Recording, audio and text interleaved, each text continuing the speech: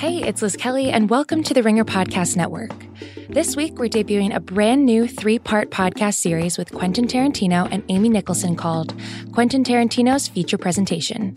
Here's a quick trailer with more info.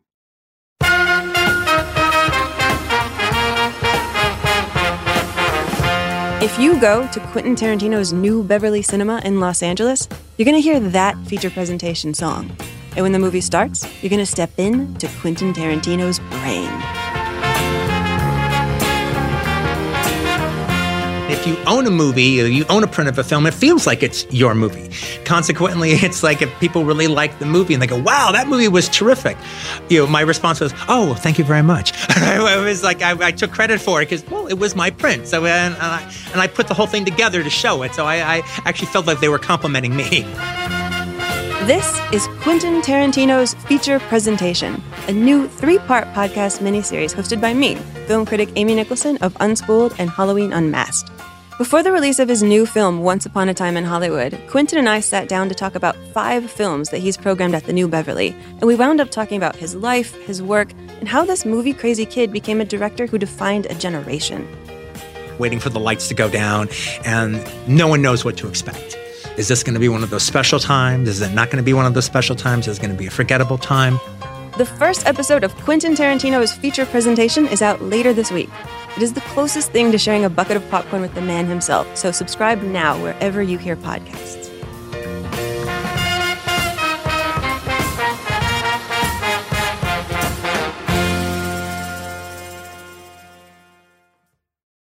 I need support staff to clear the room. Stand up and walk, now. Hello and welcome to The Watch. My name is Chris Ryan and I am an editor at TheRinger.com. Today on The Watch, I was so happy to be joined by Jody Hill, David Gordon Greene, and Danny McBride. They are the guys behind The Righteous Gemstones, which is coming on HBO in a couple of weeks. They are the guys behind Eastbound and Down. They are the guys behind Observe and Report and The Legend of a White-Tailed Deer Hunter and Vice Principals and, of course, the Halloween reboot that we spent so much time on The Ringer covering with Amy Nicholson's pod last year. And it was just, pretty amazing to see these guys. So here's the thing. Danny, David, and Jody have known each other for most of their lives. They went to film school together in North Carolina, which is where they met. Danny and Jody moved out to Los Angeles to make it out here as writers and actors and directors and worked, waiter jobs out here, kind of grinding away. And then they wound up going back home to make The Foot Fist Way, which is, I guess, it's almost like they made it in 2005 or 2006 and finally came out in 2006 after making it, I think, in 2003 or 5 or whatever. And it was kind of like a legendary, immediately cult classic, I would say. Will Ferrell and Adam McKay caught on to it. They helped promote it. And the legend of sort of Danny McBride was born from there. And pretty quickly after that, he wound up going on to be in Tropic Thunder and a bunch of Drill Bit Taylor and a bunch of other movies like that. Jody went on to direct Observe and Report with Seth Rogen. I think that came out in 2009. So it's been 10 years since Observe and Report came out. And then sort of parallel to all that, their buddy David Gordon Greene has been one of the most prolific directors in Hollywood for the last 20 years. He started out in 2000 with George Washington, which is this kind of impressionistic Terrence Malick type look at life in the South. Then he made All the Real Girls with Zooey Deschanel a couple of years later, and since then has made movies like Pineapple Express and The Sitter and Stronger with Jake Gyllenhaal and done a bunch of TV and directed the Halloween reboot that came out last year. So David has been kind of constantly working, and that whole time has been working with Danny and Jody, and they've been making television for HBO too. They've made Eastbound and Down, which is one of me and Andy's longtime favorites. We've talked often about how much how funny we found that show and how much we treasure it and repeat lines from it. I still to this day say "Let the boy watch" about pretty much anything. And now they're back with Righteous Gemstones. So Righteous Gemstones premieres on HBO on August 18th, and it's hilarious. I mean, it's actually a little bit different than the stuff that they've done before. It kind of reminds me a little bit of Jackie Brown, or kind of like Out of Sight, the sort of Tarantino, Soderbergh, Elmore Leonard stuff from the 90s, if only because it takes the crime stuff in this show as seriously as it takes the comedy, which I think is the key to a really great show anyway, if you're going to do something like that, is to sort of treat every part of every genre you're working in with equal respect and equal sincerity. And they did a really good job making a really compelling story while also having Danny McBride, John Goodman, Adam Devine, Edie Patterson, Walton Goggins, a bunch of other people really throwing 100 right off the mound and like killing it with just like amazing comedy sequences. Dermot Mulrooney's also in it. It's about a family of televangelists named the Gemstones. Eli Gemstone, played by John Goodman, is sort of the patriarch. Jesse Gemstone, played by Danny McBride, is the heir apparent. And then his brother and sister are played by Adam Devine from Workaholics and a bunch of other stuff, and Edie Patterson, who you might remember from Vice Principals. And that's the family. And then they are moving in on the territory of a character played by Dermot Mulrooney. And they also have a brother-in-law, uncle figure played by Walton Goggins, who plays a character named Baby Billy Freeman, who is essentially like if Ric Flair was a country preacher. It's really amazing. Gemstones is the third show that they've done for HBO. I was curious about whether or not it really was part of this trilogy of Eastbound, Vice Principals, and Gemstones. So we talked a little bit about that. We talked a lot about their friendship and their creative relationship and what it's like to work both with each other in Charleston, where David and Danny live, and also go out into Hollywood and make Halloween and make Alien Covenant and make Legend of a White-tailed Deer Hunter in North Carolina like Jody did, and yet still always come back to each other to work together on these incredible projects. They're really distinctive. You know, I mean, I think that in this day and age, it's pretty easy to kind of put a lot of pressure on every single show where you're like, what is this show about? What does this show mean? These shows are just sincerely entertaining.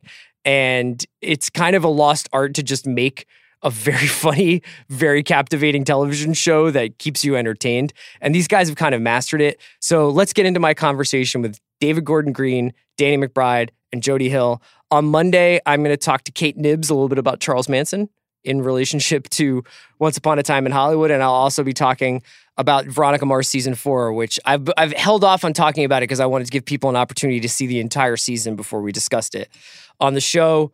And lots more good stuff. We'll be doing a mailbag episode soon. So if you have questions, hit us up at The Watch Pod on Twitter. So let's get into my conversation with Danny, Jody, and David.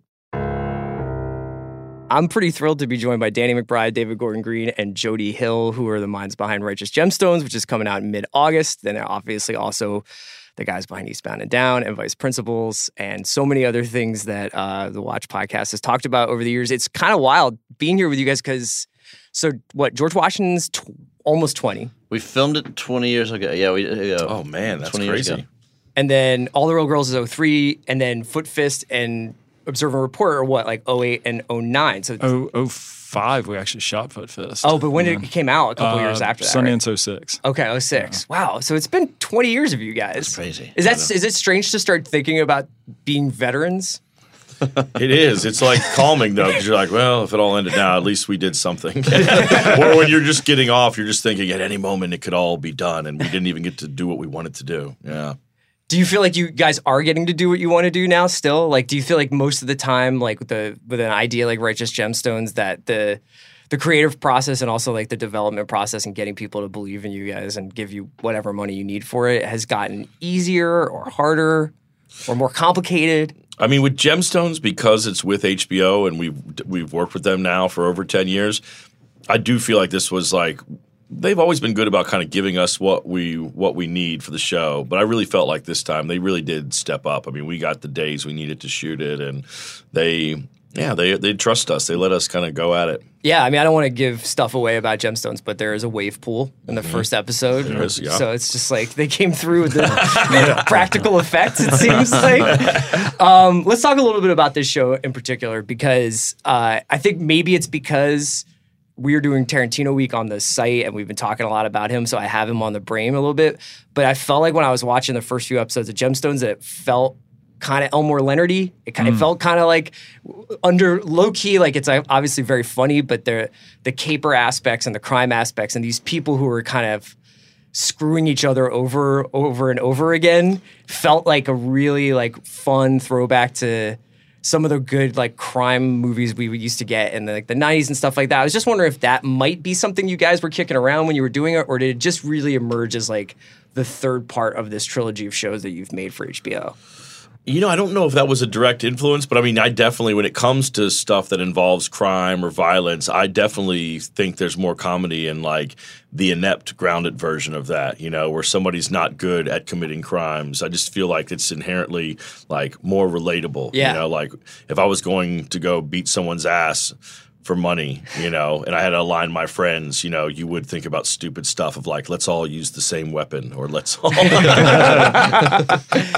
Did you guys feel that way at all going into it? Like, was there something that you wanted to do differently on this that you felt like, okay, Vice Principals is its own thing, even in terms of like the way you shot it or the way the tones you were looking for? I mean, I think it's always fun to combine different stuff, and I think the longer we've been doing this, the more we are, try to do that in everything. So like, we've always sort of like mixed darkness with our comedy, right?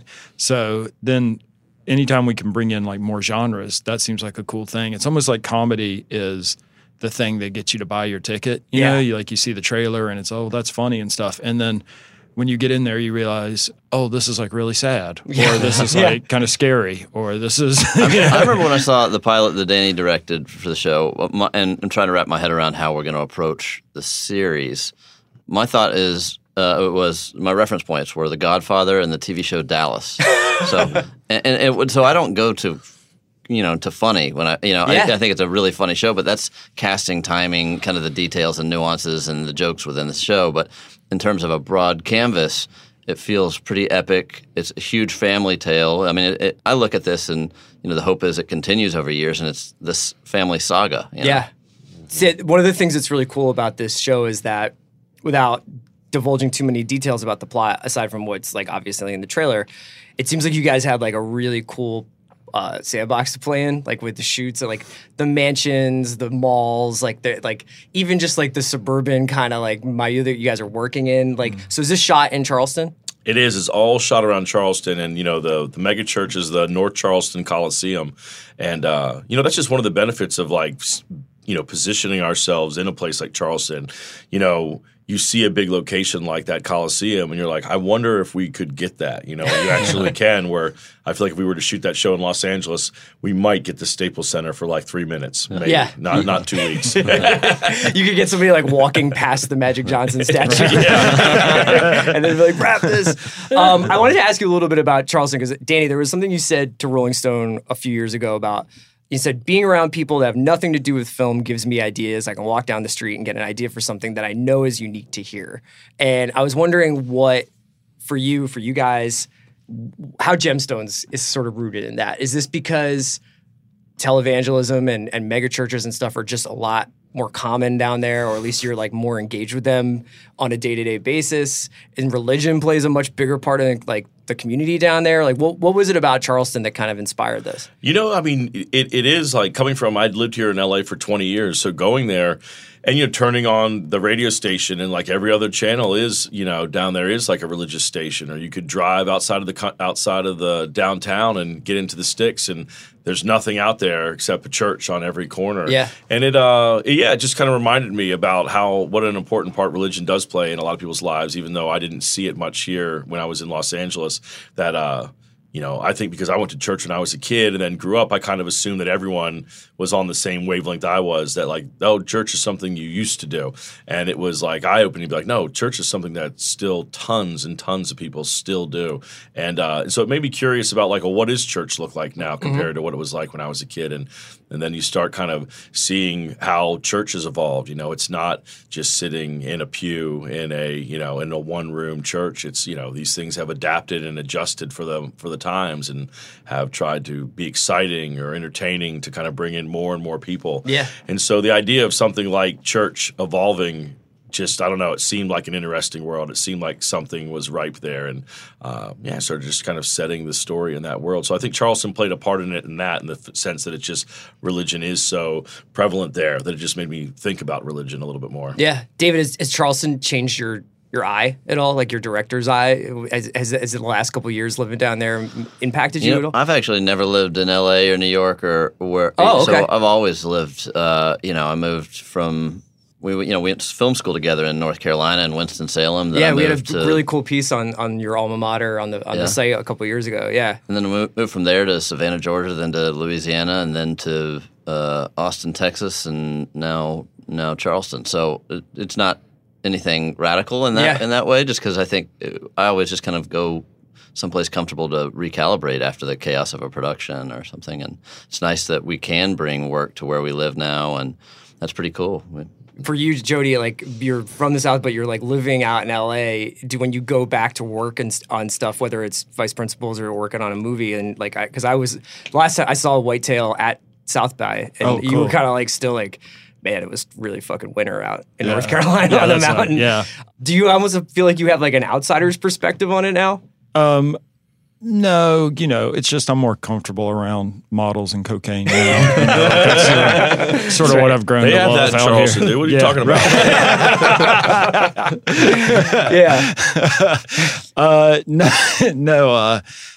No, I mean, I go back there all the time. Like everything we've shot has been in, like we used to shoot Eastbound and Down in Wilmington, North Carolina, and we shoot this in Charleston. So I don't know. I sort of feel like I'm still from there. I just happen to live out here. Yeah. The thing I really like about this show is that the religion is very matter of fact. Like you're never like, it's not like a show about religion as much as it's a show about these people who are maybe using religion to make themselves better off, but it's cool because it's not like an essay about whether or not we should be believers at this time period. Did you guys, was there like any ground rules you guys set for yourselves going into the writing and the production of the show where you're like, let's make sure we're playing within these lines kind of? Yeah, that was kind of I was really looking at like religion, like when comedies have taken on religion before.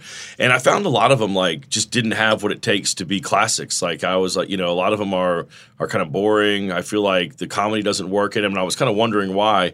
And the more I watch them, like, oh, it's because they're making fun of people for what they believe in, which just feels a little obnoxious, What are I'm trying to think of like, what are the classic religion comedies? There's really not many of them. there's like Leap of Faith and right? Holy Man and there's all these things. Movie that Ed Norton directed, right? Life of Brian. Oh yeah, the Keeping the Faith. Life of Brian is probably the most classic of all religious comedies. I would think. Yeah. They were saying that when we were being interviewed. They were just like, we've seen this before on screen. I was just like, have we? I think we've seen a lot of priests, but it's like mostly like the mission and stuff like that. It's not like you're like, the mission's a laugh riot. That could be season like 4 of Gemstones, though. It's like maybe like you guys could get the Ennio Morricone freestyle. I wanted to talk a little bit, as we were sort of beginning, the idea of you guys and your creative partnership. And I know for me, like just growing up, it's almost been like kind of really cool to track you guys because it feels like you guys are like me and my friends. Like we loved movies, we loved it, we loved talking about it. They're such a huge point of like fascination for us. But I'm always fascinated when a group dynamic, like how does like creative duties get broken up? Because I think that like obviously you see credits at the end, you're like, well, that guy is the executive producer, so it must have mean he executive produced this. But how does it work? Like when you guys write Gemstones up on a whiteboard or somebody walks into the office and is like, I think we should do something about megachurches. Like, how do you guys start divvying up responsibilities? Is it just free flowing? I think the way we, I almost feel like in some regards, this like partnership started just from the fact that, we all went to film school in North Carolina. I feel like we all kind of saw ourselves a little bit as like outsiders in this industry. And I think even when we started to find success, there was still this level that we were on the fringe of things here. And so I think because of that, you kind of just end up turning to each other for guidance or counsel. If you had an idea for a script, you'd look internally for thoughts on it. And, David made a film right out of school and incorporated all of us in it. And I think it was a good it was a good example of like, oh, this is possible. We can do this. And so in that regards, David like kind of provided the example. And Jody and I lived in Los Angeles for a few years, waiting tables and doing shit jobs. And, we had this goal of what we wanted to make, but, you don't have – people aren't reading your scripts. You don't have the opportunities, and you kind of turn to each other for that guidance. And I think as success came – that nature just started to just organically continued of like looking to each other for guidance or counsel. And I think it's just because like we don't really put any rules on it. Like there is when these guys, running the writer's room and then these guys come on to direct it. And it's never like I sit them down and say, these are the rules of the show. Yeah. You got to do this, and you're going to do this. It's like I just ultimately like the alchemy of it all, and like what each of these guys want to bring to it. I feel like that's just what the show ends up becoming. I like the idea of I trust their instincts enough. I like the idea of giving them something and then letting them put their spin on it, letting them visualize it how they want to, and just go for it. And I think the idea of keeping it going this long is just really because we're not really setting out to do that. It just almost just happens organically. happens. You work on other projects, and then suddenly you get this opportunity to work with some of your best friends, and it just seems like fun to keep doing it. What's it like going out, working on something like Stronger, or doing work for other companies or with other groups of people, and then coming back to this like kind of home base almost? That's an interesting example because Stronger was the first and only time I said, I want to not work with anyone I know. Okay. So that was a deliberate choice to, I don't know, kind of recalibrate everything and to see what I could learn from other cinematographers and production designers. And the only person I brought was my production sound mixer. Okay. And other than that, everybody was new. And it was interesting because I did learn a lot of new perspectives, new approaches, new techniques. I find great value in that. And I do like to step away and I just did there's a new series coming out on Apple about Emily Dickinson. And it was a kind of a for-hire job at a lovely group of creative people. And I was walking into their world and their show, and I'd never done anything like that before. And again, it's just an opportunity to learn and see that the world's bigger than necessarily our insular bubble. But we always have that safety net, that place to go, that creative place to go back to when, it's nice to step away and it's nice to come home. And Jody, when you're like, are you sitting around and like you start looking at scripts or you start seeing ideas and you're like, can I play Levi, or like can I get in this? Can I play rhythm guitar in the megachurch band? Or? Yeah, no. Danny asked me to do that. It was fun. That was a fun thing to do. I mean, usually, I feel like a lot of times with us, it's sort of whoever's baby it is. Like this one is definitely Danny's baby. Sure. He's running the writer's room, so David and me will come in and sort of support. But that happens with like movies that we all do. Like if David comes up with a movie and wants, everybody to kind of chip in some way, it sort of becomes like there's one of us is sort of like maybe the guy whose baby it is, and the rest sort of like, I'll come along. Yeah, exactly. Yeah. Uncles, yeah. I'm the uncle in this one. God damn it. But I was curious because like when I've read stuff about you guys meeting at film school and sort of seeking each other out, it seems like obviously movies were a huge part of like the common language that you guys found between the three of you. And I was curious about how your relationship to movies have changed over the years, especially now that like I'm sure some of the veneer is gone because like you make them and stuff like that. But like, are you still like huge movie fans in that same way? Or is there something that gets lost over the years when you're like constantly working on it and you just ever want to like unplug from that stuff and just watch CSI and not think about the mechanics of a Ridley Scott movie or something? Personally, I'm still a big fan. I go to see movies all the time, and I think that it's weird. I went through a phase in film school where the first year or so, once I started learning like, oh, that's how they do that. I'm being manipulated when that happens. Yeah. Where then there was like a year or two where I kind of was like, I don't, you know what I mean? I wasn't super into all the movies, or there were like maybe my taste just changed. Yeah. But ever since I sort of like, I don't know, I just sort of gave up on that, and now I watch like dumb genre movies, anything really, and I don't know, I kind of can appreciate them for whatever they are trying to be. So I don't know, I still watch movies all the Dave, time. you're just like prolific. I mean, like, are you also still like the movie fan you were in the late 90s? I am. I just bought my tickets for the 7 a.m. Saturday morning Cinerama Dome Once Upon a Time in Hollywood, 70 millimeter. That's nice. 7 a.m. Wow. Carbo load before that because it's 2:40 runtime. I know. Well, I get up early and I fall asleep in movies that I see later in the day now. Okay.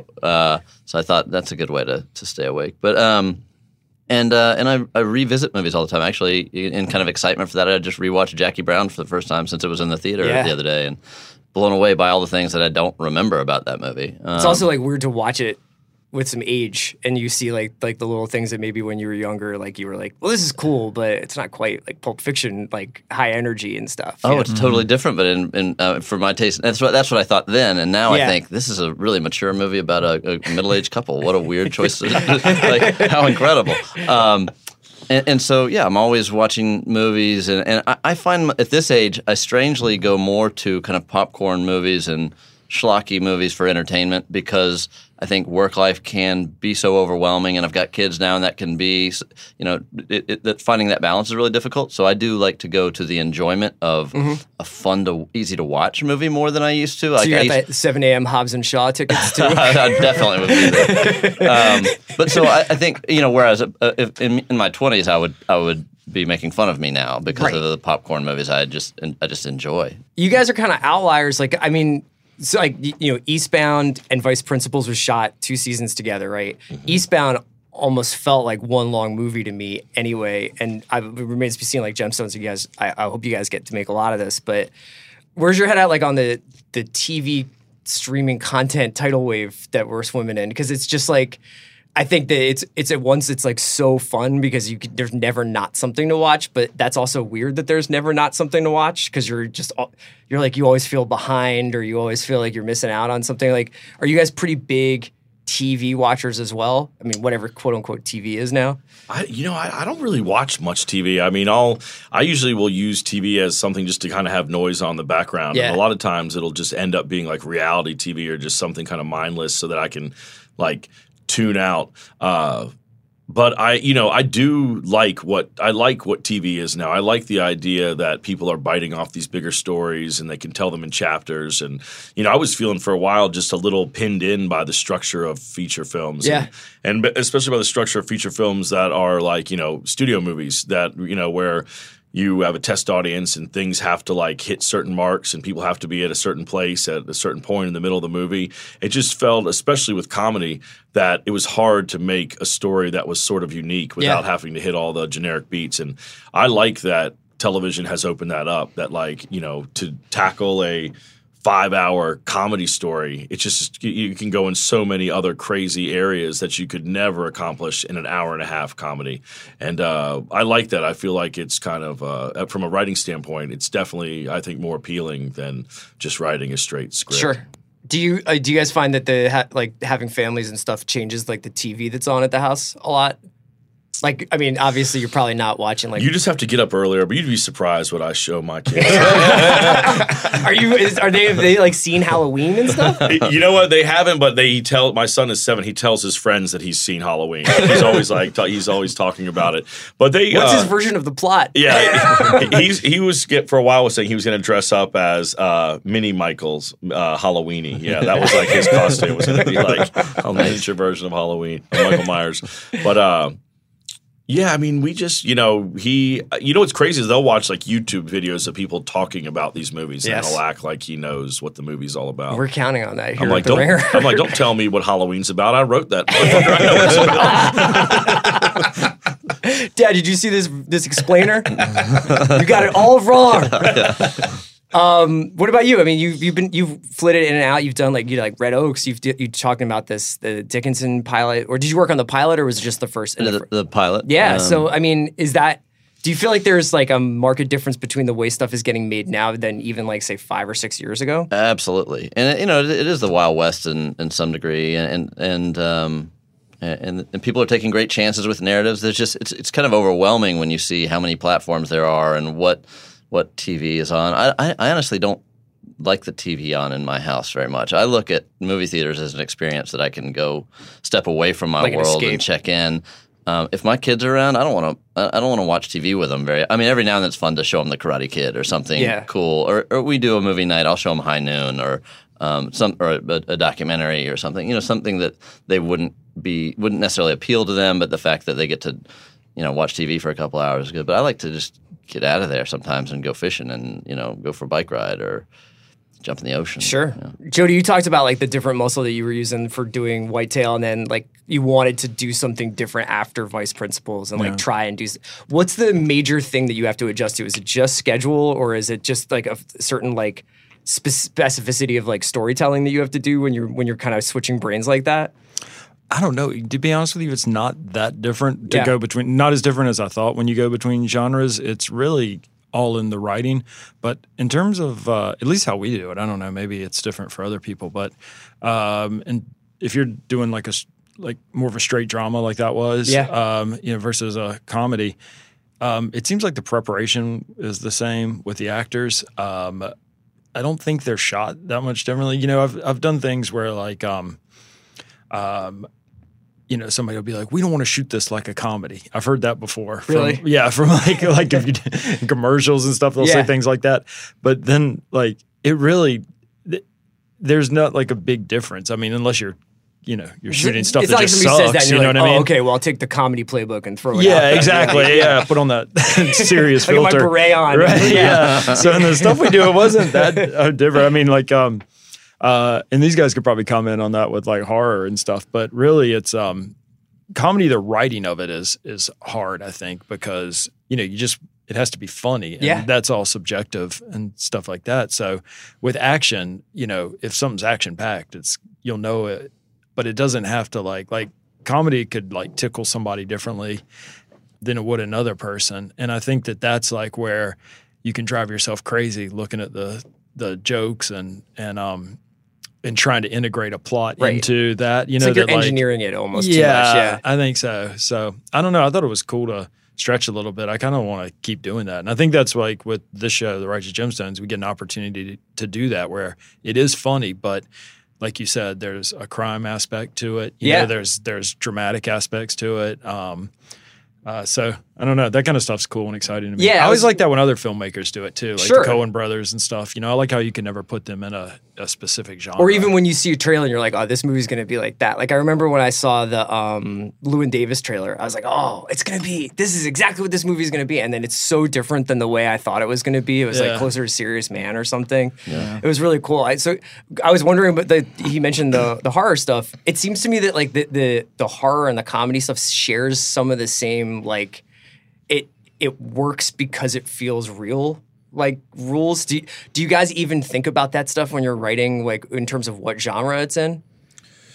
I don't know. I mean, I feel like in a way, I felt like I could be totally off on this. You correct me, Dave, but I feel like you're thinking about the audience in both of them. Yeah. And so you're also thinking about like a specific reaction that the audience needs to give you in comedy, So you might hold back on a joke here so you can get a bigger laugh, 30 seconds later. And with horror, it kind of felt like that was a similar thing. You're trying to pace the scares. You're trying to make sure that too much time hasn't gone by without a scare. And you think about that with comedy. I felt like writing horror was easier than writing comedy, and I wasn't involved in the editing much on Halloween, but I felt like the post-process of horror to me seemed trickier than the post-process of comedy because I feel like in a comedy, I can watch Edie or John Goodman or Adam Devine make a joke and it will make me laugh every time I see it in the edit room. Yeah. But then once you know where Michael Myers is going to jump out from, it becomes hard to like, will this be scary? Are people going to know that this is here? It seems like it's a little harder to have that fresh perspective on it once you kind of know what's coming. That's really interesting. Was the post-process on Halloween instructive in that way, or was it weird to go through that? Totally weird to go. I mean, just to add a little bit of what Danny said, I think the setup and payoff of comedy and horror is very similar. To have that audience trigger pulled, like to have that reaction that you want to have in mass.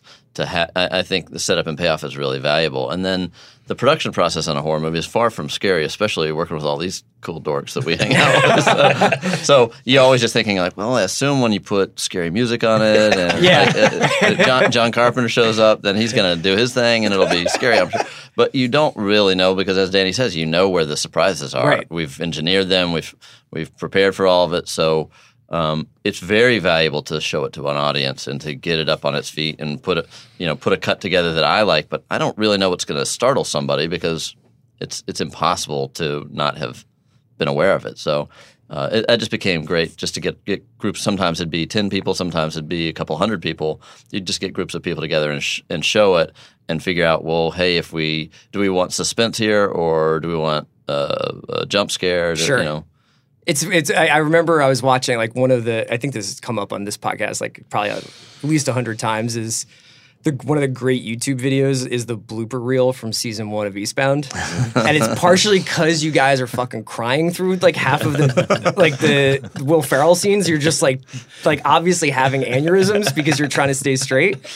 But I was curious about what the sets are like for you guys, and like bringing in an Adam Devine or bringing in a John Goodman who you haven't worked with before. Like, what are kind of like?